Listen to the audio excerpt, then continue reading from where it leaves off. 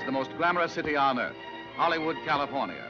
A city where men and women skyrocket to fame or plunge to oblivion.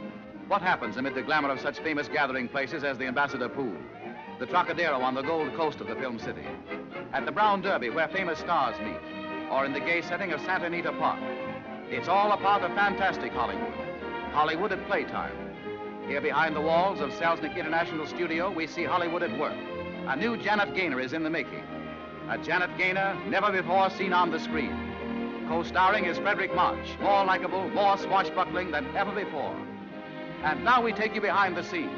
Director William A. Wellman is guiding Janet Gaynor and Fredric March as they will appear in the David O. Selznick Technicolor production, A Star is Born. Hello, everybody, and welcome to The Podcast Goes To.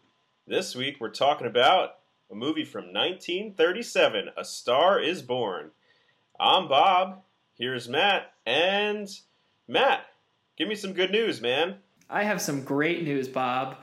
We don't have to do the show this week. We brought someone along to do it with us. And by with us, I mean for us. We have a special guest. Yo.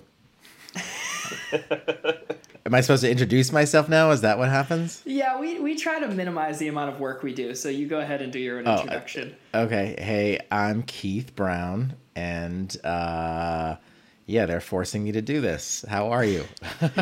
Oh, really? Is that what happened, Matt? You told me Keith begged to be on the show. Now I'm hearing different things. No.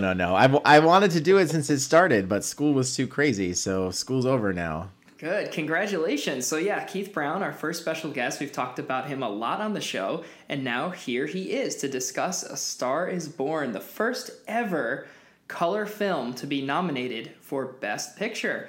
Keith, how was the film screening? We talked a little bit about that on the show. We even had one of your students advertise on the show. Don't think she ended up listening, but at least she paid for the ad. Or did you pay for the ad? I paid for it. She's going to have to pay me back $1.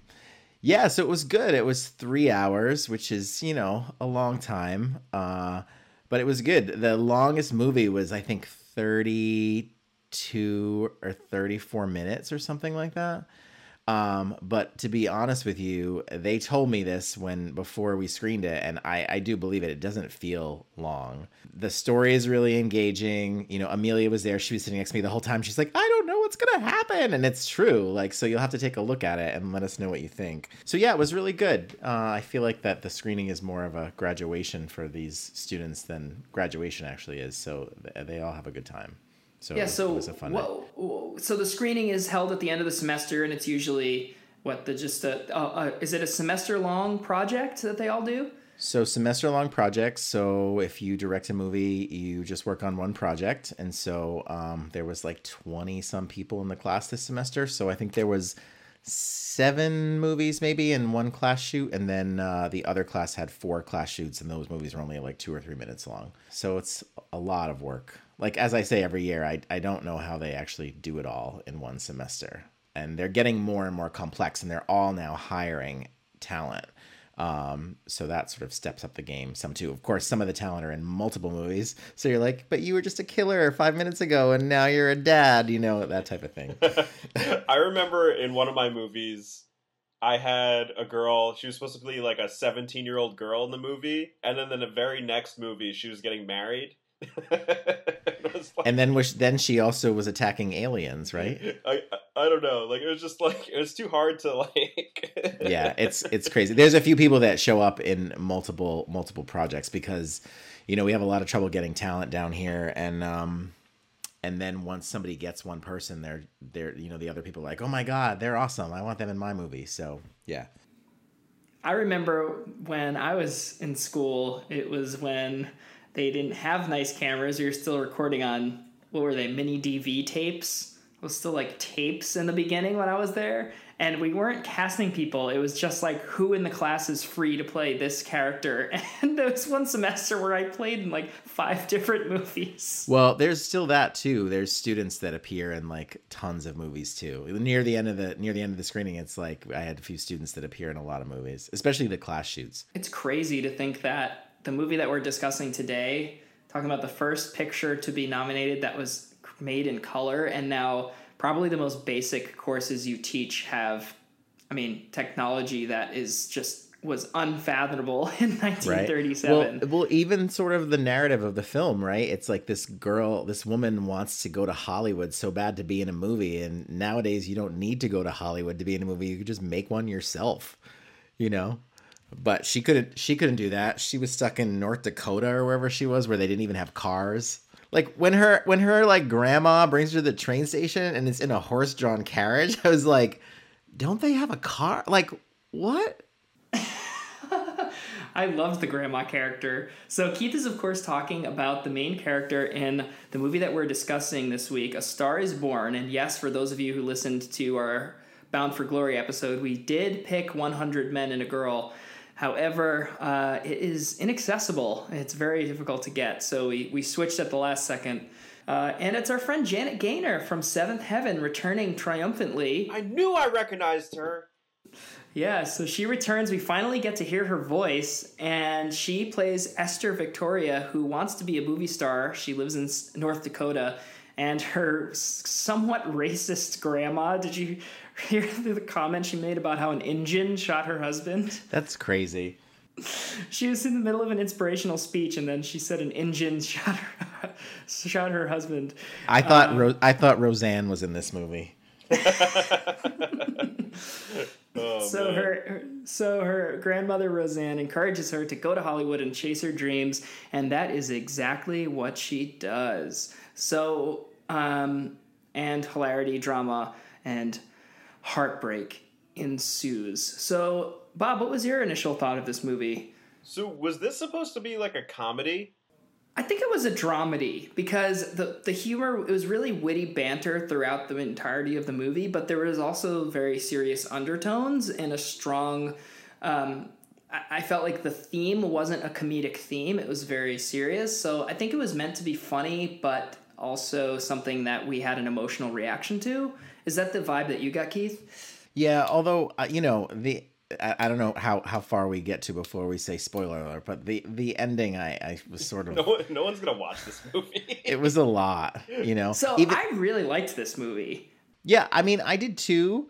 It is very dated, and the whole time I was thinking, because I didn't know when we talked about what we were going to watch and we picked this, I didn't realize that they were remaking it like right now, or they've already shot the remake. Which is really interesting. I know about the 1970s remake, which I haven't seen.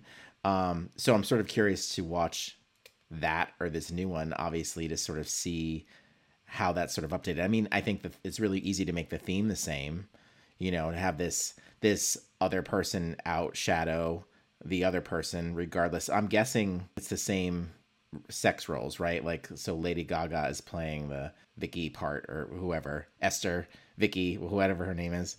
Vicky. But I'm curious now if they would end with a death. Oh my god, did you just ruin the ending? I haven't finished it yet. I'm watching it while I'm talking to you guys. I have a busy schedule, all right? The grandma, she jumps in a lake. R.I.P. grandma. Which R.I.P. grandma? Letty. So I want to take it back to the beginning. It just starts with this poor girl just getting wailed on by... Who was the other old woman? Is that her aunt? It was an aunt. Yeah, for some reason it was an aunt. Like, it was her aunt and her husband. It was like her aunt and her dad. And it was just like, why couldn't that have just been her mom? Yeah, it was confusing family dynamic. Kind of like, it reminded me of like Willy Wonka and the Chocolate Factory, where there's just like a bunch of random grandparents all just laying in a bed in the room. It's just like so many random family members who all just don't really match in age at all. And she's just like shitting on her dreams. This woman. That's how the movie opens up. And I love how this woman, like, to establish the whole theme of the movie, shits on her dreams, makes her feel like garbage, and then you never see or hear from this woman again. Well, I was surprised when the grandmother even resurfaced at the end of the movie, because I was thinking they had that family, and then, like, she totally forgets about them until the end when the grandmother just arrives. Yeah, and her grandmother gave her, like, the last money she had to her name to, like, help this girl, like, follow her dreams. I mean, how's she going to call an Uber horse-drawn carriage now? She has no more money. Exactly. And she wasted it. She was so, like, silly and, like, clueless. She goes there, And she's like, I have $11 left. And then that dude's like, well, I'm not going to buy you a drink. You're going to buy me a drink. And then they're like drinking. And he's like, let's get one more round. And it's like she's spending her money on like drinking with some random dude. Like her grandma gave her this money so she could be successful. So I didn't really mind that the grandma never came back until she did at the end. To me, that was sort of the setup, and it wasn't an integral part of the story. I think that the grandma was there to set the stage for what was going to happen. It was sort of like a prologue. It didn't seem too much. It was almost like in Saving Private Ryan, where it's the graveyard, and then they flash back to the story. It sort of had that disconnect for me. I didn't really mind it. Well, I mean, without the grandmother, she would never have been able to actually go to Hollywood. Yeah, that's right. True. That's true. So, and I didn't mind that she was like not smart enough to be able to handle her money. She was a very naive and dreamy character. She had these big aspirations, but she didn't really know anything about the reality of those dreams and how to achieve them. So, I think that fit right in, that she didn't have any money, and she ends up meeting up with that guy he sounded like a voice actor. I don't know. And then at one point he kind of sounded like Casey Kasem, and I was very confused. I meant what's that guy's name? I was like, is he Winnie the Pooh? Didn't he sound like Winnie the Pooh? He was in Robin Hood. He was in the animated Robin Hood. Andy Devine. Oh, okay. Yeah. Well, I was close. Yeah, I think he did play a bear, but it was in a different animated movie. Oh, okay. I get my animated bears confused. So I'm going to stop you guys right there. Somehow, my audio recorder has died. So, for our hardcore listeners, we're very sorry, but Bob had a little bit of audio problems, and they are being resolved. So, we should not have to deal with that. Can you hear me now? Unfortunately, yes, I can hear you. I can hear you just fine. Well, lucky for everyone, I never say anything of value anyway, so... Sad. I'm just here to crack a joke here or there. Give the so listeners our friend what Esther, she goes to Hollywood and meets Norman Maine, the star actor who also has an alcohol problem. And quickly they fall in love with one another, and Norman gets her a starring role in a movie. But as fate would have it, as her stardom rises, his falls. And we struggle through that dynamic for the majority of the movie. That is the central conflict of the movie. And once again, we have a character who is a central character who fades away. We never really see Danny McGuire, the assistant director, after we meet Norman Maine and the Oliver Niles character. I was a little thrown off by that. We saw him a little. He seemed a little towards the end. Yeah, he's like a witness during their wedding, like when they get married in like the courthouse or whatever, or like the jail. There's like prisoners witnessing the wedding. He's like the witness signer. Yeah, then it seems almost like Oliver takes over that role for the third act of the movie. Yeah, I thought the love interest was gonna be just her and that first guy she met. Oh, you thought it was gonna be Danny? Yeah, I just assumed it. It was like, oh, they're kind of like building a relationship here. They're getting drinks together and they're helping each other out. And then it just kind of fizzled a different direction. I found that this movie kind of jumped all over the place in time. Like, just as you're about to see something, they just cut to like months in the future. So it happens in the beginning. She travels to LA. She finds that place to live for, what was it, $6 a week in LA. and the ad said no cowboys allowed. Yeah. No cowboys. What's up with that? Yeah, that's bullshit. Cowboys, I'm sure, had $6 to spare. So, cowboys need places to live too. Yeah, it was complete. They're too rowdy. Would you let cowboys live in your beach houses? Only if they took their spurs off, because they could damage the floors. Do you want to put out an ad for your beach rentals, Keith? I'm afraid of what that would bring. Are you looking down on our listeners, Keith? No. Our listener. Hi, Mom. So, no, I'm just kidding. My mom definitely doesn't listen to this, but we'll go into that later. But anyway, she gets there, and then all of a sudden, she goes into that office, and she's like, "Oh, I want to be an extra," and the woman's like, whatever, like, you're never going to make it. And that was a month. She's like, oh, I've been here for a month. So it's just a month goes by with like no notice. And then all of a sudden she buys that dude drinks. And then like the next scene, they're at the opera house or whatever, that like ball. And she's like, oh, thank you for helping me out financially. It's like, wait, you were just buying him things the other day. Now he's helping you? Like, when did this happen? Like, I just felt like it just jumped so quickly. It never really felt rushed like that for me. I didn't necessarily mind that. There are certain movies where I feel like things happen in the same period of time within the context of the movie, like in the same 30 minutes of screen time, but they'll also happen within a day, and it's unrealistic. So I didn't mind that like a couple months had gone by, so it shows that she has been there for a while and has been struggling for a while. And as opposed to like the next day he gets a job, and the day after that she meets Norman Maine, and the day after that they're getting married, which has sort of been the case with a few of these movies. Like Roman Holiday took place in the span of 24 hours. That was kind of weird. American in Paris took place over the course of 2 days. That was a little rushed. No, that's fine. I like the time span. Like, I don't think she should be able to find a job in a month if you're trying to establish that it's hard to get a job. It just, I never knew when it was coming. They would just casually drop a line that said, oh, 3 weeks have gone by. Oh, he's been gone for 4 days. Like stuff like when he goes on his like little drinking excursion and disappears. It's like, I haven't seen him in 4 days. It's like, what happened in these 4 days to either of you? I just never knew. It doesn't feel like, and again, I don't know how much things cost in LA in 1937 besides the room was $6 a week. Or was it $6 a week? I wrote it down. Yeah, it was $6 a week. Yeah. So, I mean, I don't really feel like that she's struggling. That I don't really see her struggle. Like, you would think that she'd be working a random job, to make like, how much money did the grandmother give her that she's able to stay there for that long before she actually gets that job at that dinner party where all the white men in Hollywood are talking about their ridiculous ideas. Yes, this was another white movie. There was not, although there was one Hispanic person who was drunk and sentenced to 60 days or something in prison for being drunk. But outside of that, how do you plead? Guilty, I guess. Send him back to jail.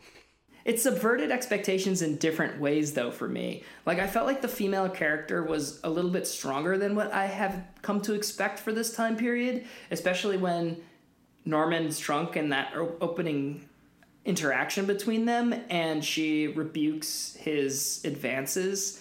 And then later when he's like, will you marry me? And she's like, nah, no thanks.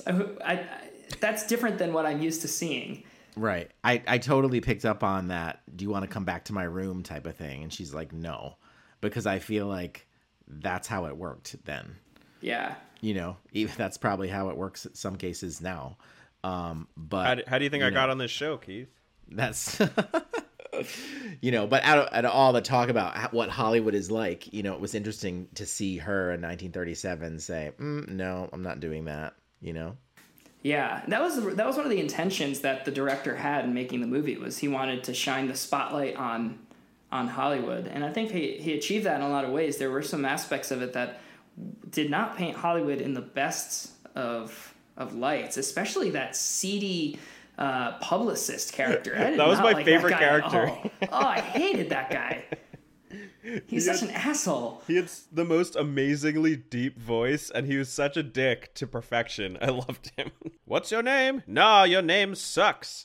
How about Vicky? Vicky sounds great. I did not like him. I wasn't even amused by him. He was the only one that felt like a caricature. The others felt at least somewhat like realistic characters. But publicists aren't like real people. They're just these evil caricatures of just awfulness. Well, I was just having this discussion today about the whole Roseanne thing, right? And it's like, back in the day when there was no social media, all these famous people had publicists to sort of like make sure that the image of them that got out there to the public was like a super clean one. But now all these famous people don't even have that person. They're just like typing whatever they think at the time on their phone while they're on Ambien and doing whatever, So it was interesting to sort of to think about those two things together too, about how the image of these people were controlled by the studio, basically. It must be so difficult for studios to deal with new actors and actresses who have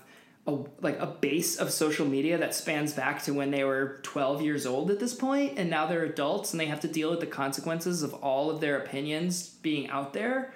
I would not allow talent to have social media accounts. I don't think. Like if I were an agent or a manager, I'd be like, no, you're not allowed to tweet anymore.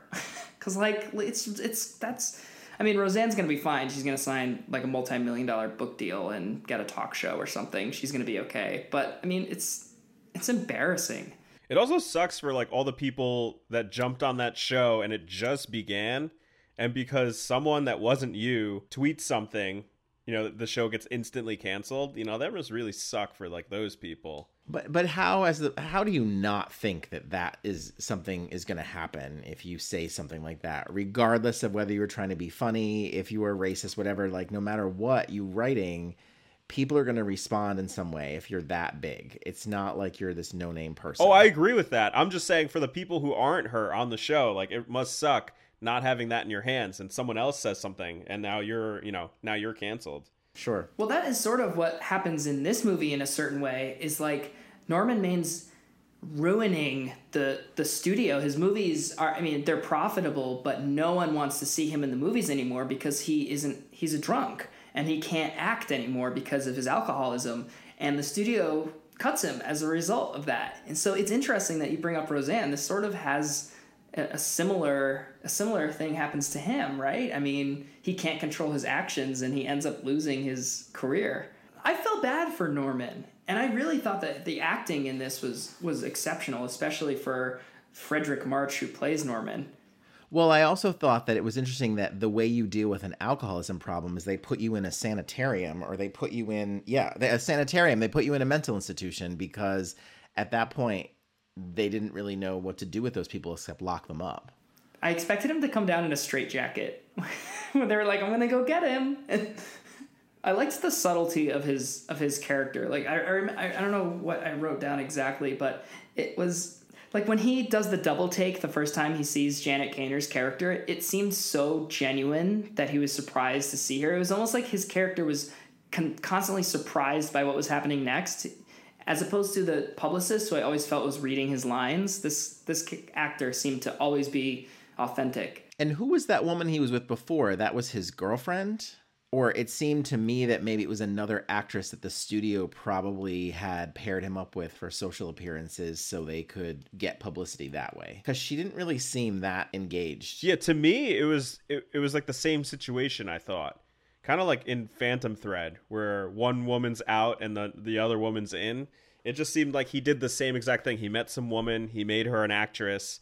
Because the studio producer dude, when he's on the phone with him, he alludes to that. He's like, oh, I want to make this woman a star. And they're like, oh, you've done this a million times before. So I just assumed it was that. And then she shows up randomly when they're going through the makeup test with with Esther later in the movie, and just peeks over and then vanishes. And then you don't hear from her again. Until the Academy Awards. Until the Academy Awards, which is just really strange. That was another thing I noticed, was that none of the women were friendly with one another in the movie. Like, they weren't allowed to be helping each other out. They were all rivals. Very interesting indeed. You know what else is interesting, Matt? Movie decades. That's right. It's time. That's a very good segue. I'm getting better. I'm learning from the best. The View? Yeah. What is with you and The View? I'm going to book my tickets to The View again soon, like tonight or tomorrow. Haven't you been like 4 times? Oh, I've been like 10 times. Do they know you at this point? They should just be like, oh, no, there's Gabe. But I feel like I know them. Like I feel like I know all the crew when I go there, and they really have no idea who I am. It's okay. Are you and Whoopi on a first name basis? No, let's keep going. Movie decades. Okay, next week, we are heading to the decade 1960, the decade of the 60s. Strange that the first 3 movies we pick are in the 3 decades that we had not yet discussed. I feel it's rigged, but I can't see Matt's computer screen, so I don't know for sure. It is not rigged whatsoever. So we'll go ahead and take a quick break. When we come back, we will discuss. I hope that you guys prepared your top 5 movies of the last 10 years. Bob's face indicates otherwise, but we will see. I got some after work the cut out break. for me in this break. Do some Oscar talk, and who knows, discuss the remakes. There have been 3 remakes for this movie. We'll discuss those coming up next on The Podcast Goes To. But don't come to see A Star is Born expecting to find a Cinderella story or a glorification of motion pictures. Instead, you will be shocked by the price that must be paid in heartbreak and tears for every moment of triumph in Hollywood. What I'm here to find out is, do I get 'em or do I get 'em? Unforgettable scenes of drama, intimate secrets in the lives of the great, bold revelations of how screen careers are ruined, come to light in Selznick International's Technicolor production, A Star is Born. And we are back here on The Podcast Goes To talking about 1937's A Star is Born. We're here with Bob and our special guest, Keith Brown. And Keith, since you are our guest this week, why don't you tell us what you have been watching recently? So I have Movie Pass, so I go to the movies a lot. But you know what's funny is that I got it during Oscar season, and it was great because I saw a lot of great movies. But on any given day, the movies showing at the local movie theater are usually crap. So I saw the Melissa McCarthy movie, which was horrible. Is that the one where she's in a sorority? She goes back to college, and they move her into a dorm with some girl. I was like, that is not believable. And then Keith, you don't go to a Melissa McCarthy movie for realism. I know, but Tully was really good. Now, which one's that? Tully is the Charlize Theron and Ron Livingston film that I think is did Duplass direct it? I can't remember now. Oh, really? He produced it. Maybe. Is it a sequel to Sully? It is not. I was very surprised. I can't really tell you about it because at the end I was like, wow. So it was really, really interesting and really well done. I just remember watching that trailer and the trailer literally being about nothing, and I was like, is this movie about nothing? Like, what is this movie about? Yeah, it's because they can't really tell you what it's about. Oh, okay. You have to see it, which is good. I mean, I just, my 101 online class just started, and they watched Baghead for the first time, and I don't allow them to read anything about it before and some of them were like, we were so annoyed that I didn't know what was supposed to happen here, and it's like, that's because you read everything and you watch it and then and like, what's the point of that? I don't really. I just don't understand that. That seems like it's ingrained in the comic book and the superhero fandom and Star Wars fandom is like everyone wants to read the spoilers. They can't wait until the movie comes out. It's so bizarre to me. Well, I'm so old that there was a time where you couldn't read about anything. Like What? There's no way you could find out that information. Because I was born, the year A Star is Born came out in 1937. No, I'm just joking. Keith was born before they had words to read. That is incredible. You heard it here first. But I mean, it wasn't that long ago that you couldn't even look up trailers for movies. You had to see them in the movie theater, and that's the only place that you saw them. Now everything is so easy to access. They even released the Super Bowl ads before the Super Bowl. It's like everything's lost its novelty.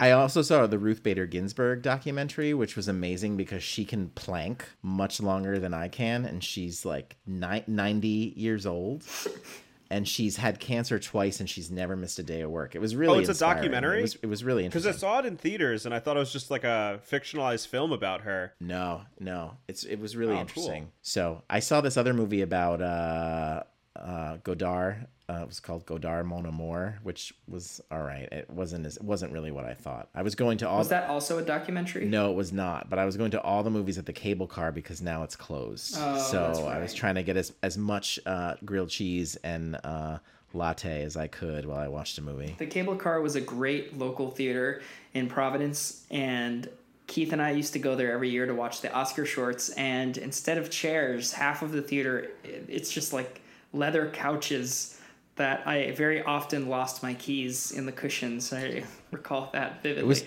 It was also very interesting if you went in a group of 3 and you ended up on a couch with somebody you did not know, and you sort of like ended up sinking towards the middle with them, and then all of a sudden you were like in their lap and you had never met them before. So, that's always interesting. Wow. It's always fun. I've never been there, but it sounds tremendous. Yeah. Well, now you can't go. I will miss sorry. sinking into your lap, Keith. So any TV shows that you're watching? Well, I was watching Roseanne. Ooh. R.I.P. And Not anymore. And then I finished Divorced. And then I was watching, I was always watching Watch What Happens Live with Andy Cohen because I find that really funny. If you haven't seen the episode with Oliver Hudson, you have to because it's very bizarre and hysterical. I don't know who Oliver Hudson is.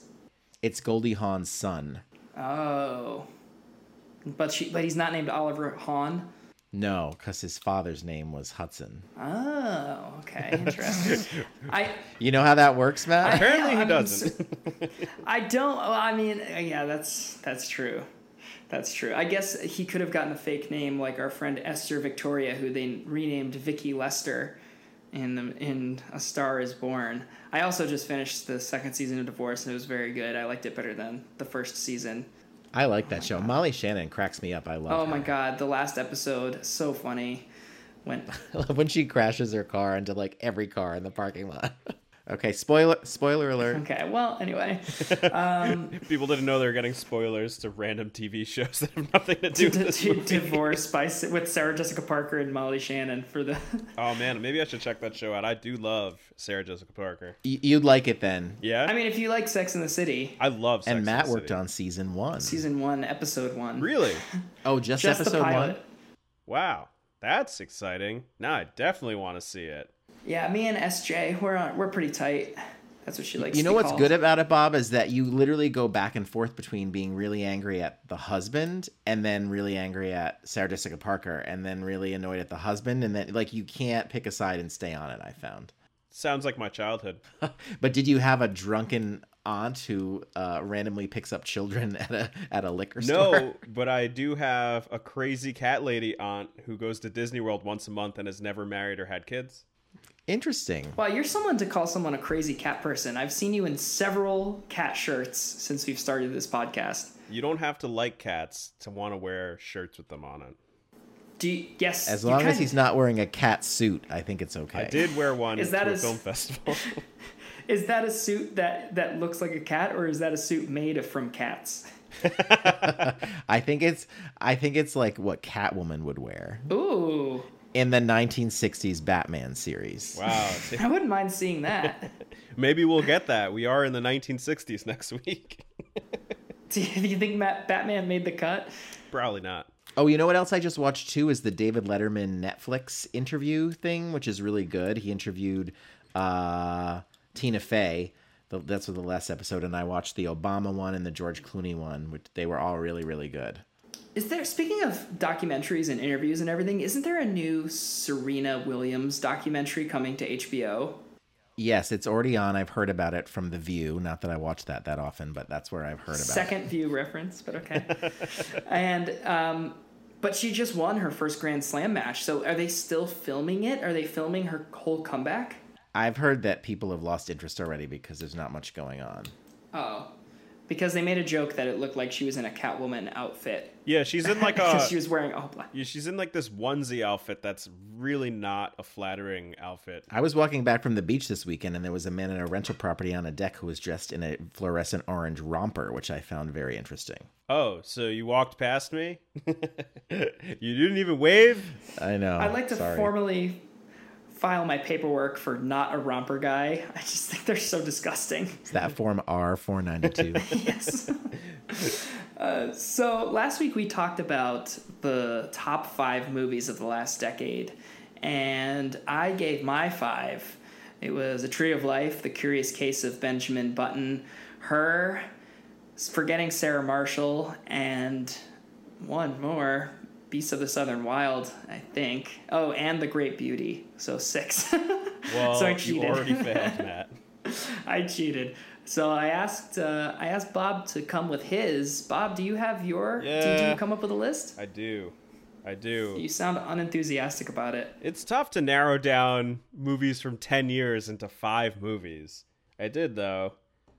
I have here Interstellar, Inglourious Bastards, Grand Budapest Hotel, The Danish Girl, and What? and Thor Ragnarok. Read 'em and weep. Wow. Read 'em and weep. I don't picture you saying The Danish Girl. I uncontrollably cried in the theaters while watching that movie. When Really? the scarf blew away. it just the whole thing. I thought those two performances, Eddie Redmayne and Alicia Vikander, were just like the most amazing performances I've ever seen on screen. I thought that movie was incredible. Every time I watch it, I cry. It was very moving. Remember, Matt, we kept waiting for them to say, "You're the Danish girl." Yes. But they never said They never it. did. But they did eat a Danish, didn't they? I don't think so. I think you made that up. No, that- that I was never just- happened. I think you were eating a Danish. Oh, that's after what it we was. did Thank you. that Yes, stuck it was delicious now that I remember. Or we sat next to a Danish person. Was that the perform? He didn't win for that though. He won for the year Theory of Everything. Yeah, right? so he won the year before for Theory of Everything. He should have won that year, but frickin' Leonardo DiCaprio won for Revenant over him. Oh which is yeah, bullshit. but Vikander won that year. Yeah, so they pulled that crap where they made her a supporting actress, and my hands are in quotes, even though she is the whole movie. So they made her a supporting actress. She won because they knew she wasn't going to win against Brie Larson for Room. So it was a tough year. There's a great... That was a great year, and she was great in Ex Machina too. I think she's a really And that was the same talented year. actress. That was the same Oscar year as Ex Machina. Yeah, see now if this was Janet Gaynor rules from 1928, then she would have won because it would have been her combined performances of that year, and she would have won. Well, I can't argue with that, Matt. I can't argue with that. So Danish Girl, Thor Ragnarok, which I did really love. What else was on Thor that Ragnarok list? is number 1, by the way. Number 1. I've never seen that. It's probably the greatest movie ever. And Interstellar, so that is clearly your favorite. Is that your favorite Nolan movie, or would you say Memento or Prestige would have snuck in? No, if they had been in the last Interstellar is 10 by years? far, but I have to admit something horrible is I haven't seen Inception yet. Oh wow, I'm getting around to it. Don't worry. that's a polarizing movie. Inception's more of an action movie. It's conceptually brilliant. I don't but want to hear wouldn't- anything. I'll watch it eventually. Okay, great, Bob. Fuck you too. So Keith, do you have a list as well? All right, so I have a list, but when I was writing them, I couldn't refer to all of your notes you sent me today at once. So I knew it was from 10 years, but I didn't know the number. So I wrote, do I need to pare this down, or should I just read them all really quickly to make it? All right, so and you'll find that like they're very weirdly grouped because it's basically a lot of the same director together multiple times. So Blue Jasmine. Yeah, that's one. So Boyhood and Before Midnight are on there because those are both Linklater. I love him. And then Skyfall and Blue Jasmine and Still Alice, which was really moving. And that's the one where what's her Julianne face? Moore? Julianne, Yeah, she won that year. Julianne Moore realizes that she is going to get dementia. Yeah, Hateful Eight, because we saw that in 70 on a film print, 70 millimeter. Yeah, Moonlight. And then Fences. I really liked the performances in Fences. And then at the end, I put Cafe Society, Midnight in Paris, and Irrational Man, which are all more Woody Allen movies. So that was a lot more than 5, Keith. I'm sorry, but I was bombarded with notes today, and I couldn't reference everything while I was typing on my phone. I'm curious. Cafe Society, sorry to cut you off, Matt, Yeah, but go this ahead. is my time. Cafe Society kind of takes the blueprint from this movie a little, the one we're talking about, Star is Born. Oh, definitely. Yeah, it's totally. I didn't even very think of that. similar, except with like the weird old man and young woman relationships. And the horse-drawn carriage. It's definitely not a Woody Allen motif. There was probably a horse-drawn carriage somewhere in Cafe Society. That was also Woody Allen's first film shot on digital. That was when he first made his jump. Was it really? Yeah, and it was everyone was making a big deal about it. And he's like, whatever, a movie's a movie. I thought that this last one was the first one shot on digital. No, Cafe Society was shot on the Sony F65, I want to say, or F55. I forget what it's called. But yeah, very. Was that the very, one that I he thought it shot looked amazing. in Rhode Island, or was that Irrational Man? That was Irrational Irrational Man. Man. Wasn't that also a relationship with a young woman and an older man? They all are. Yes, they all are. Interesting, considering the relationship that he's currently in. So I'm curious, Keith, when you said that you liked The Hateful Eight because you saw it in 70 millimeter, you saw a 70 millimeter print. To you, what is it about seeing a movie in film, seeing a film presentation of a movie versus seeing it on a digital projection? Because a lot of people, probably all of our listeners, won't be able to tell the difference or don't know that there's a difference. Or so, what are your thoughts on that? Well, now I think it's just, I feel like back in the day, probably during the time of A Star is Born, 1937, that movies were like big events. Like every movie was a big event. Like probably it would, people were spending money. They were traveling into the city to see these films, that type of thing. As I was driving through Providence today, because we were there to go to City Hall, which is a whole other story, but we were passing all these places that used to be movie palaces that aren't anymore. And it just is interesting to think that, you could get 500 to 1,000 people on one night to see one film all together, which is sort of a cool thing. Is that how big those theaters were? Yeah, I mean, I only compare it to so PPAC, right? That's huge, has 3 balconies. People went there to see one movie at a time. When you think of that, that's nuts, right? Like now we go to a movie at 9:00 at night and like it's just me. You know what I mean? So, and when we go to Texas to South by Southwest and we go to the Paramount Theater, there's like over 1,000 seats in there and like they're all full for these premieres and it's like a very different way of watching movies. So I think that anything that's sort of like a spectacle now is sort of exciting for me to see because I feel like other than that, it's just average. But there is something about like seeing the film grain and things that other people really aren't going to notice or get excited about. And we got a free booklet, right? We did get a booklet. Hateful Eight. We did get we got a booklet. I like booklets. So it's the film grain, so you can see in the projection that it's grainier. You can see it. I mean, and what we saw was bigger, right? The aspect ratio was bigger than any of the digital projections, I think. Right. Wasn't there? And did you see Interstellar with me? Did we go? Were you in that class where we went to see Interstellar? No. Were you in the sound design class when we saw? I was. We saw Gravity in our class, and we saw like a Captain America movie. Yeah. Okay, we went to see Interstellar. I think one year in the 16mm class because they were projecting it on IMAX film. Yeah, I did see it in IMAX though, and it was awesome. Okay. But not with you guys. Yeah. And the aspect ratios all change, which is really interesting. That movie. Oh my god, I loved that movie so much. But even now, like I really have not that much interest in Star Wars. But if I'm gonna see it, I think I want to see it like with all the bells and whistles. Yeah. Well, wasn't the last one shot on film? Partly. Oh, okay. And if you haven't seen the documentary that goes along with that film, The Director and the Jedi, have you seen that? No. So it's on the Blu-ray, but we went to the premiere at South by this year. It's really, really interesting, and it shows them and how they work, and it's a really cool behind-the-scenes look at sort of what's going on. I really liked it a lot. So Star Wars was at the forefront of digital innovation because The Phantom Menace was the first film that was shot completely digitally, and Attack of the Clones was the first feature that was presented digitally, first one that was projected on a digital projector. So interesting. Well, that's great, but like it needs to be good to matter, right? That's true. That reminds me of in that class that Keith was just talking about. We watched it was a Captain America Winter Soldier in that class, and we all sit down. And the mall's closed. We all just sit down together, and Keith's like, "All right, why would someone watch a movie like this?" Do you remember saying that, Keith? Yeah, I would never have gone to that movie. But it was the the only option we had, so I was like, well, let's just do it. What about those movies doesn't appeal to you?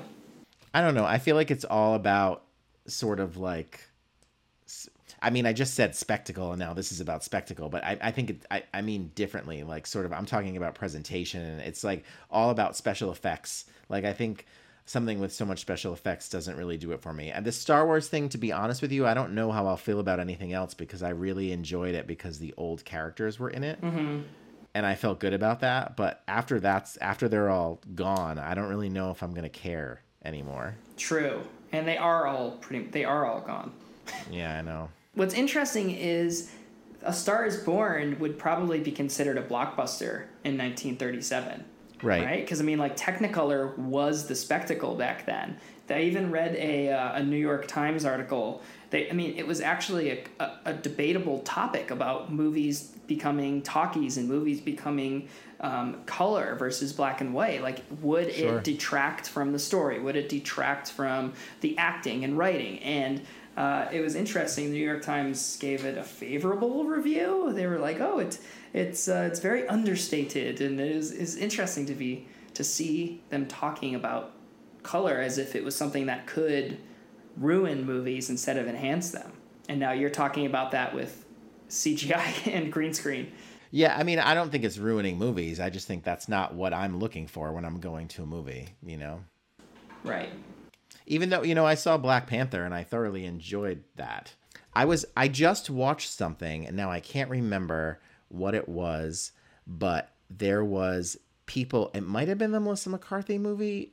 I don't know. I've seen so many horrible things lately, but and they were like walking during a sunset, and I was like, oh my god, this is totally green screen, because the scene is going on forever.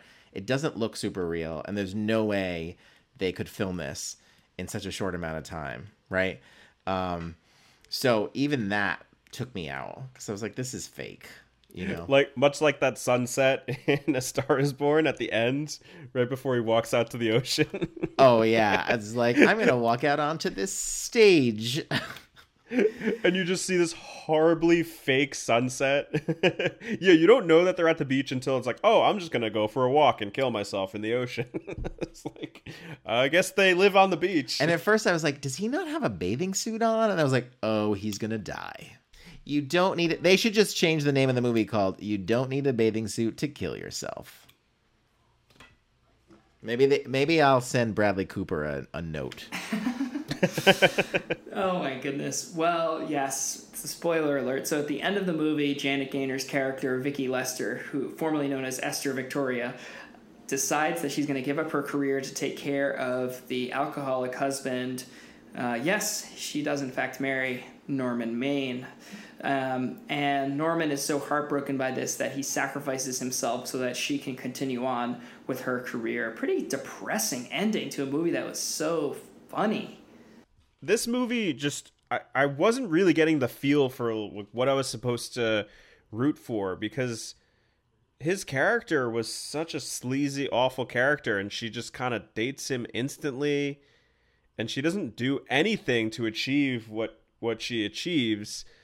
And I was just like, where is this going, and why should I care? I didn't get that vibe at all. I didn't think that he was a sleazy character. I mean, he was an asshole in the beginning, but it was clear to me that he was aware of his shortcomings and was trying to better himself, but he just couldn't. To me, he seemed like a very conflicted character, but I liked him. I was rooting for him to recover, and I didn't know what was going to happen at the end, which was another novelty. But I'm talking about the beginning. Like, why would she bother dating him? Like, when we all hate him in the beginning, I was like, oh, we don't want you to be with this guy. I thought it was going to go a different direction. Like, eventually she'll be with someone else that's better because she's such a nice, sweet girl. But all it is like, oh, I found this guy and he's going to give me an opportunity. So I guess I think that's the thing. I think that in a way it was that opportunity that sort of attracted her at first, right?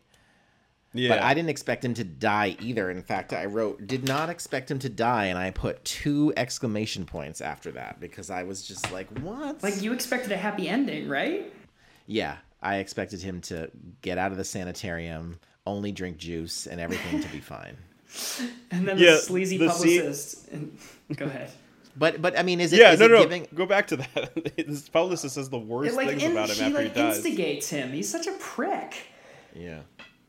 Bob's favorite character basically kills Norman Maine, the Norman Maine. And then after he dies, he's sitting in the bar joking about it, reading the newspaper headline. Yeah, it's the first drink of water he's had in years, and he had it by accident. It's so fucked up. So fucked up. But again, going back to what Keith said about how you didn't expect him to die, that's another way in which I felt this subverted the expectations of a movie of this time period. And the other thing was the subtlety of several of the motifs and themes that ran throughout the movie, like the walk of the footprints in the cement that were Norman Maine's footprints at the Chinese theater that she steps in the beginning, and it's just like this fantasy, and then she ends up marrying him, and then at the end she sees the footprints again and they have a whole different meaning. That's just a level of complexity that I didn't expect for a movie this old. Maybe that's why it is considered such a timeless movie and they keep remaking it over and over and over again.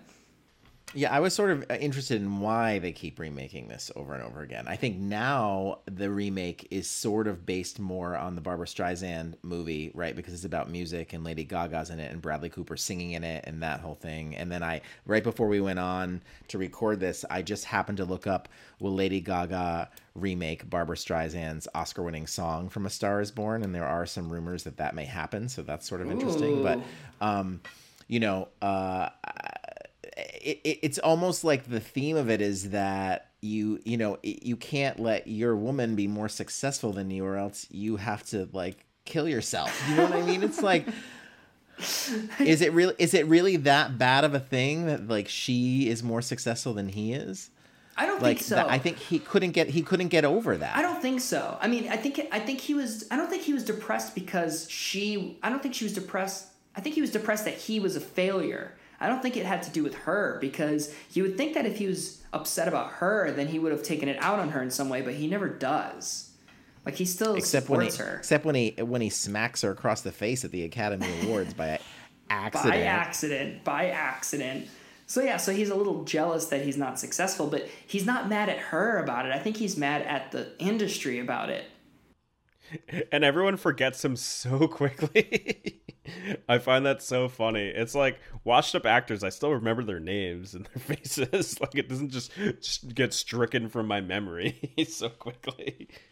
But apparently the Oscar scene was William Wellman's way to get back at the Academy for not nominating him for Wings, which was the movie that won the first Best Picture in 1928. Not only was he not nominated, but he was not invited to the ceremonies. So he wrote the script, and he said that the rant that Norman gave is the rant that he wanted to give to the Academy when he wasn't invited to those Oscars. Although he didn't miss much at the 1927 Academy Awards. That thing wasn't that exciting. Would they have chicken on a cracker for dinner? And it's only 15 minutes.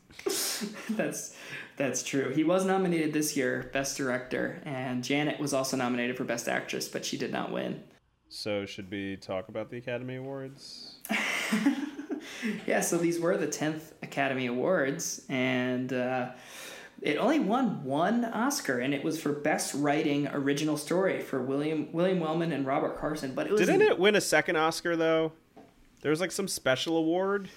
It won an honorary award, Howard Green, for color photography, which I find funny that his last name is Green. So that was an honorary, but it was nominated for Best Writing Screenplay. Apparently, the screenplay was adapted from the story, which is written by William Wellman, which is weird that it was almost like it was adapted from the treatment is sort of the vibe that I got. And so it was counted. They got oddly specific at this Academy Awards. Like, they had an assistant director award, a dance direction award. Yeah, both of those awards were removed after this year. It was the last year of both of those. So I really want them to bring Dance Direction Award back so I can win for my next production. That's right. There's dance numbers in my next movie. You'll have some competition. Mamma Mia, Here We Go Again is coming out this year. I don't think that's how you should say the title. I think it's Mamma Mia, Here We Go Again. I think it needs to be more enthusiastic than that. No, it's like, why make this movie again? Here we go again. That should also be the subtitle for the My Big Fat Greek Wedding 3 that they'll eventually make, because they already made one with Joey Fatone a couple of years ago, so they're due to make it a trilogy. Janet Gaynor was nominated, did not win, and also Best Assistant Director, like you said, Eric Stacey was nominated but did not win. Strange nomination categories. Snow White this year was only nominated for one nomination, Best Score, despite being the first full-length Technicolor animated film and being widely considered one of the best movies of all time. Kind of a snub, maybe a nominee for biggest snub at the Oh yeah. Once the second annual bodies go around, even though they're not annual, but we're going to say annual anyway. Yeah, exactly. Yeah. And I found it funny that they nominated 12 different movies for art direction, and A Star is Born was not nominated, and they nominated 14 for music. 14 movies for music. That whoever announced that on stage had to probably take like a drink of water and then continue naming all these movies. That is insane. I even noticed that they had a lot for Best Assistant Director, where there were a shit ton nominated. In like 1933, there were like 14 or 15. So how do they judge that? I don't know, right? Because it's like the job of an assistant director is basically just to keep order on set and keep the show on track. So how do you judge that? I guess movies that finished on time and well, I don't know, I guess, right? It is a very odd category to really. It's like nominating offensive tackles for the Pro Bowl. It's really difficult. Yeah, exactly. Let's watch the highlight video. You can't. Yeah, what do you show for like the slideshow of the assistant directors? It's not like you can. I guess you could show them yelling action and cut. Quiet on set. So, yeah, the Academy Awards, so exciting. Walt Disney won an animated award. He's just always winning, that guy. Oh yeah, he was sweeping up. So as far as Janet Gaynor is concerned, did you know that she had a secret love affair with Charles Farrell from Seventh Heaven? I did not know that. The street sweeper. Wow, she got swept away. She did. Was she married? She was not. She was not married at the time, but they had carried on a secret love affair. And Douglas Fairbanks would assist them in keeping it a secret by driving them to a secluded cabin, dropping them off, and then just going out sailing for the day, and coming back and picking them up and bringing them back into the city at the end of the day. Strange romance with Janet Gaynor. She did end up getting married 3 times, I think, throughout her life.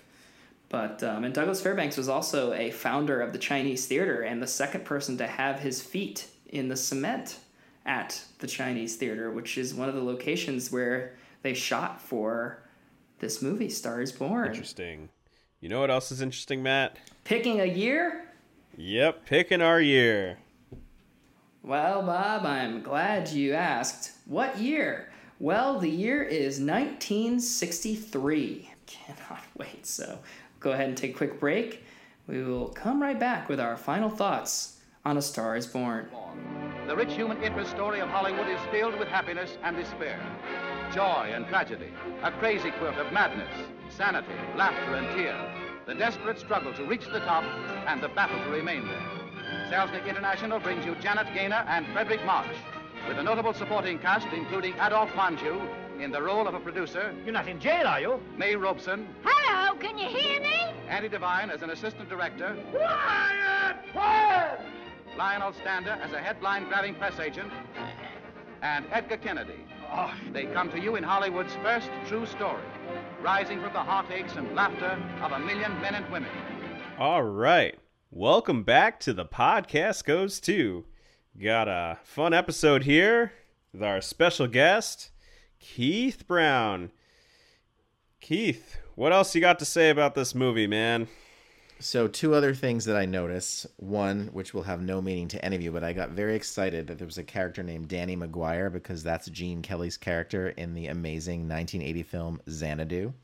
And then also, I love when the producer told our lead character there, Esther Hester. What's her name again? Vivian. It's Vicky Lester. Vicky Lester, but her name is really Hester or Esther. Victoria. Yeah, it's Esther Victoria. Victoria. No, she has a third name. It's Esther Victoria Blodgett. Blodgett. Yeah, Blodgett. Right? Yeah. I love how he tells her to keep her mouth closed even in love scenes. That was the whole that whole sequence where they're like getting her ready for becoming an actress in Hollywood, right? Where like she goes to like the stylists and then she goes to the acting coach and then this person and that person and they give her all these weird notes on how to be an actress. I thought that was a fun little kind of mockery of how it is in Hollywood. Oh, for sure. And I liked that. I liked when they were trying to fix her eyebrows and they had 3 different eyebrows. And then someone makes a comment later about like, oh, what was it? It was like opinions change like eyebrows or something like that. I was like, this is the weirdest analogy ever. Now they're going for natural. And he like winks his eyebrows up. Oh, yeah. Like, what? Oh, yeah. Tastes are like eyebrows. They're always changing. What? But yeah, I liked that too. And since it was parodying Hollywood, some of the more sexist scenes I felt were intentionally sexist as opposed to a product of the time period. I didn't find this film particularly cringeworthy in that regard, despite some of the old-timey tropes of the roles of male and female. That's definitely fair. They really were like picking Hollywood apart. So the fact that this was nominated at the Academy Awards was interesting. I guess they're self-aware. They found this film entertaining anyway.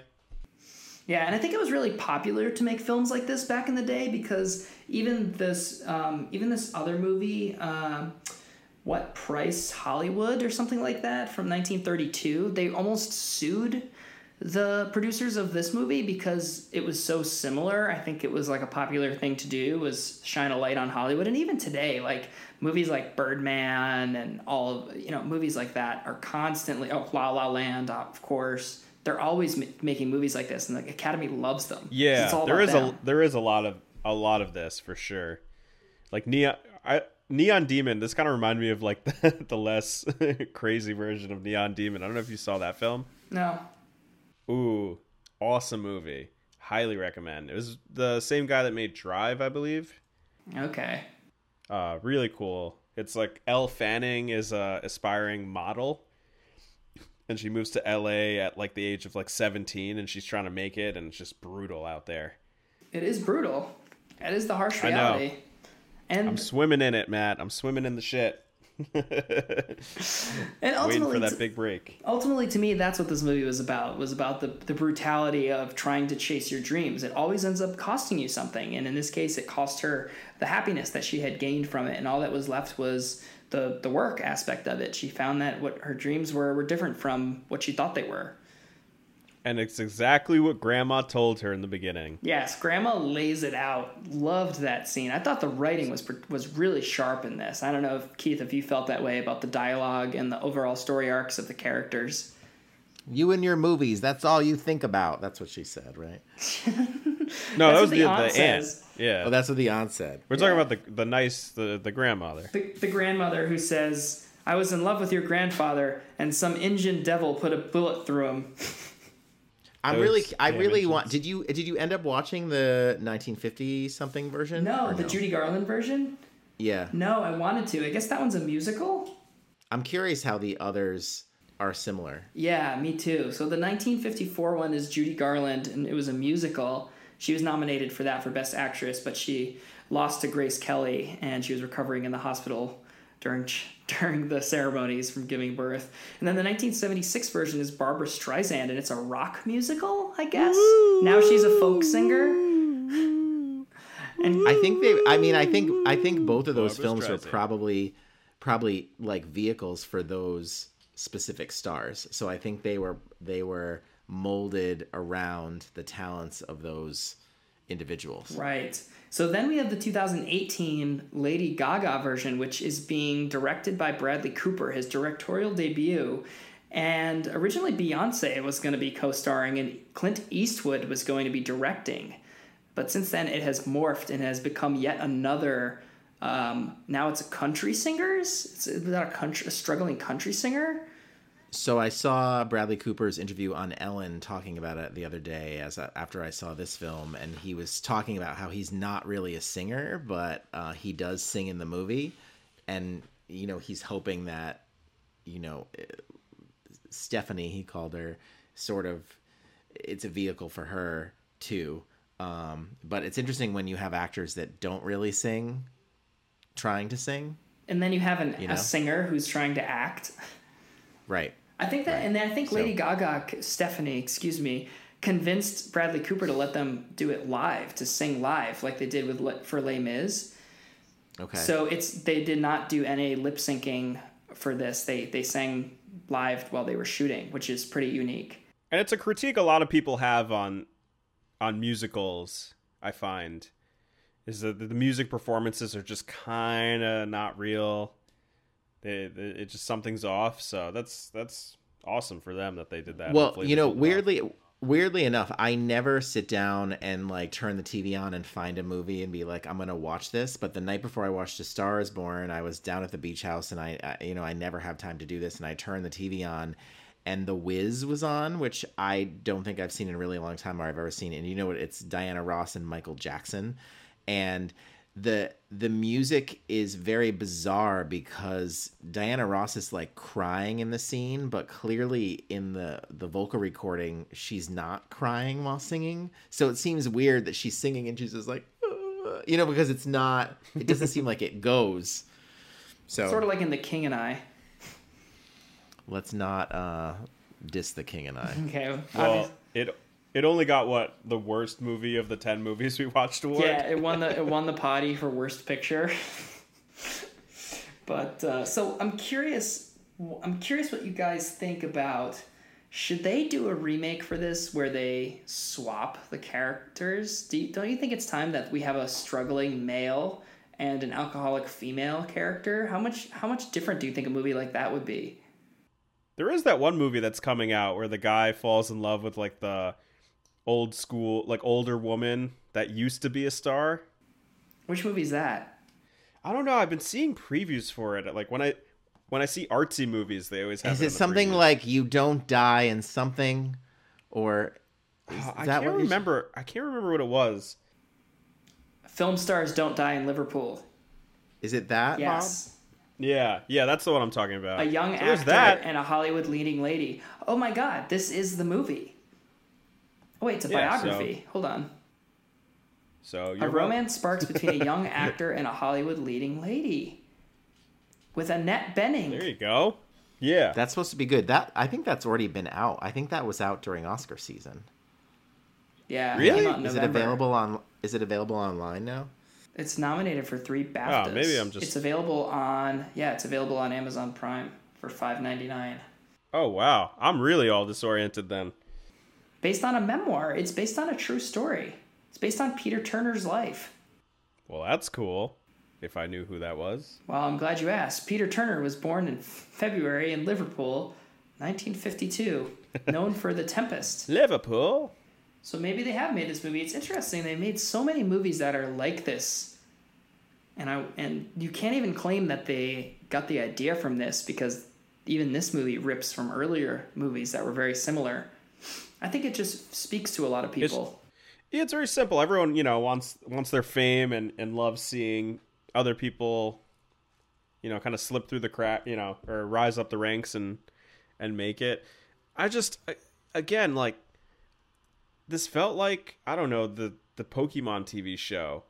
Just like this woman didn't achieve anything by herself. And it really bugged me. She was talented, though. But like, think about it. She goes to Hollywood. She doesn't make it at all. She's struggling. Then that dude gets her the waitress job at the place. She didn't do anything for that. He just got her the job. Then she meets the guy, and the guy instantly just falls in love with her and decides to make her an actress. Like, she never once did anything. And when I think about characters, But what would she have done? I don't know, done something to make herself something. It's unsettling for me to go like, oh, this is my main character. I'm rooting for her to win, but I want her to just get handouts and favors to get her way there, not work her way there. You know what I'm saying? Like, she didn't really do anything. But that's sort of Hollywood, And that isn't kind of- it? I mean, that's how it works. You have to know somebody. And she put But she herself didn't in a even, position train to and- know somebody. Yes, No, she she did. didn't.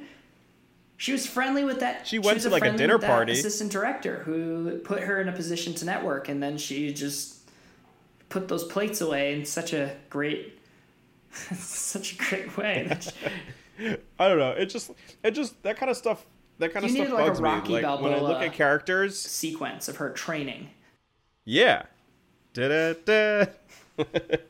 I definitely need that. I look at it as every character has they're not all superhero movies, but they have a superpower. Something gets them somewhere. But her superpower is what? She's quaintly nice. She's sweet. It's she's kind of naive. I don't know. Everyone has their ability that gets them their goal that they want. And I just felt like she didn't have that. Keith, what are your thoughts? In regards to her character? In regards to her character and her character's journey and how she obtained her success. I mean, like I said before, I expected her to work a little harder, to struggle more, you know, it was, I felt like she had no money. I don't know how much the grandmother gave her, how much time she had. You know, I think the stakes could have been raised if like she had to do something by so many weeks in LA because of, you know, her financial situation. But again, I give it a lot of leeway, I think, because it's so old and I don't really know what you need to survive in a city like that in 1937 for a period of time. You know, $6. $6 and don't be a cowboy. Like, how was she eating? And like, you know, all this, and don't be a cowboy. Yeah. Definitely no cowboys. Get the hell out of here. And there was that one scene that kind of confused me. It was the landlord dude where he wrote her a note like, "Hey, you owe me $24." So I guess she was 4 weeks behind, a month behind. Because he liked her. And then he just rips it up. Yeah. It's like, what is this? What does this signify? Like, I think it signified that he liked her. Like, okay, it establishes that she's except broke, for when I she guess? gets phone calls at 3 a.m, because then does not make the landlord very happy. And then he gets hit in the head with a light bulb. Yeah, he walks right into that bulb and it like bursts. It exploded, but the light was still intact. Yeah, it didn't really make much sense. It was like there were two love light that bulbs, one within another, and one of them broke open and the other one bopped him on the head. Cool. So, any final thoughts on the movie? I mean, that was pretty much my final thought, was that she didn't work at all to get where she was, just like Ash Ketchum in the Pokemon series, where he wins gym badges for being a nice guy and not winning battles. Pissed me off. That was for all those listeners who also are Pokemon fans, which narrows it down to about no Just one. you when you re-listen. I mean, maybe if Jeff Ferrara listened to this podcast, but I know he definitely does not. Maybe that should be your goal. To get Jeff to listen. What? Jeff Ferrara to listen to the podcast. Yes. I mean, I think that, so last year we started a screening series, another professor and I, and it was fun to get the students to watch things they hadn't watched before. And it's the same thing. I felt like that's what I was getting to do by having you guys invite me on this, because, you know, I probably wouldn't have watched this otherwise. But I do really want to watch the other versions, and not right away. But, you know, I really am curious to see how things shifted based on, I'm more curious for the 1976 version, how sort of like the representation of female and male roles could have changed from 1937 to 1976, you know, because you would assume that things would change that way, especially with the women's roles, even though we did say that she wasn't, you know, she was sort of a stronger character in regards to, you know, what she would or wouldn't put up with to sort of get her fame. But I'm sort of curious on how that works later. Yeah. And she ends up taking care of him a little bit. So, I you know, he was the one who was seen as pathetic and who needed taken care of. I thought it was an interesting switch from the beginning, when she needed the favors and then he needed the favors. But you're right, and it's particularly the 2018 version coming out in a couple months, what they do with the roles. I imagine that it will be less about her needing him and more about them teaming up together. I don't know, but we'll see. So I guess the only thing left to do is pick our movie for next week. Oh, but I want to just keep talking to you guys. This is a surreal moment. This is all where it all began. Do you realize that? My film career, or my lack thereof, my trying to be a filmmaker, it all started here with you guys. Aww. I was in film 110, the first production course, the first filmmaking I ever did. Keith's class, and Matt, you were my TA. This is right here. This is where it all started. Now we're sitting here talking about movies. From 1937. From 1937. I would cry, but I wasted all those tears watching The Danish Girl, so I can't. Yeah. So... Just all pick right, the year. we'll pick the movie. I got deep for a moment, and you just, Yeah. you just ruined it. Yeah, Bob, it was a pleasure teaching you. I wish I could go back and fail you and change the timeline. Well, grade-wise, you may have not failed me, but you failed me in other ways, Matt. That's probably true. It's funny, we were on Final Cut Pro 7 at that point, completely obsolete now.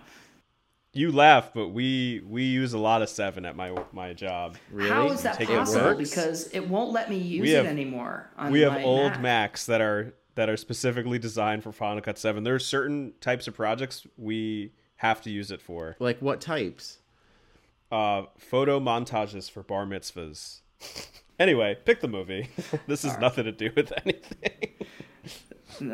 Next week, the nominees for podcast subject. I've never said it like this.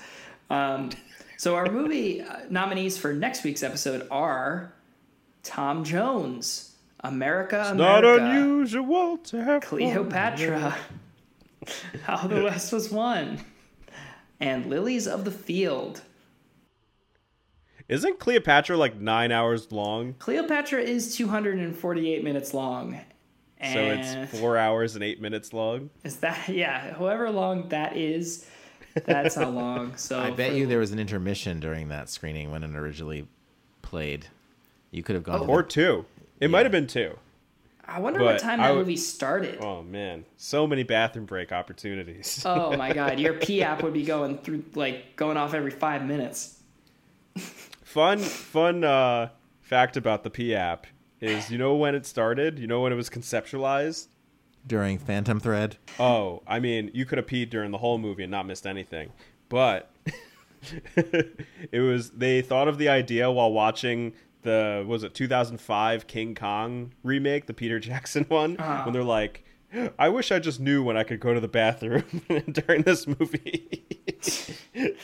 That's brilliant. I have ideas like that, but I don't have an app developer to create the P app for me. So unfortunately, my ideas just go into the trash bin until I see someone. Like, I came up with the idea that you should be able to, this is the dumbest idea ever, but you should be able to take a picture of a flower, like be able to scan a flower, and the app would tell you what kind of flower it is or what kind of tree. Microsoft made that app. Was so mad. It's because they're spying on you, Matt. They heard your idea and they made it, and now they're making trillions of dollars off of it. I know. Next week. Keith looks so I can't see his face, but I assume it is. Next week, the podcast goes to Lilies of the Field. Can't wait for that. Shout out to one of my many siblings, Lily, who's definitely not listening to this. Maybe this But is if about you are- her. Was she conceived in a field? Probably. I don't know. All right, guys. Well, it was a real pleasure talking to you all. Keith, I hope to have you back on soon. Cool. Thank you. Anytime. That sounded enthusiastic, and what I heard from Matt was, Keith, I'll have you back instead of Bob as soon as possible. And that's not true. I read into both of you guys. I see it all. So you're saying that's what I want to happen, and Keith is saying, no, thank you, you're stuck with My Bob. God, there's so much subtext Yes, in this podcast. essentially. It's multi-layered, like a Pusha T diss track. There's a lot of layers of drama. Matt and I have a feud that goes back to the dawn of time. All right, well, we will see you all next week on another episode of The Podcast Goes To.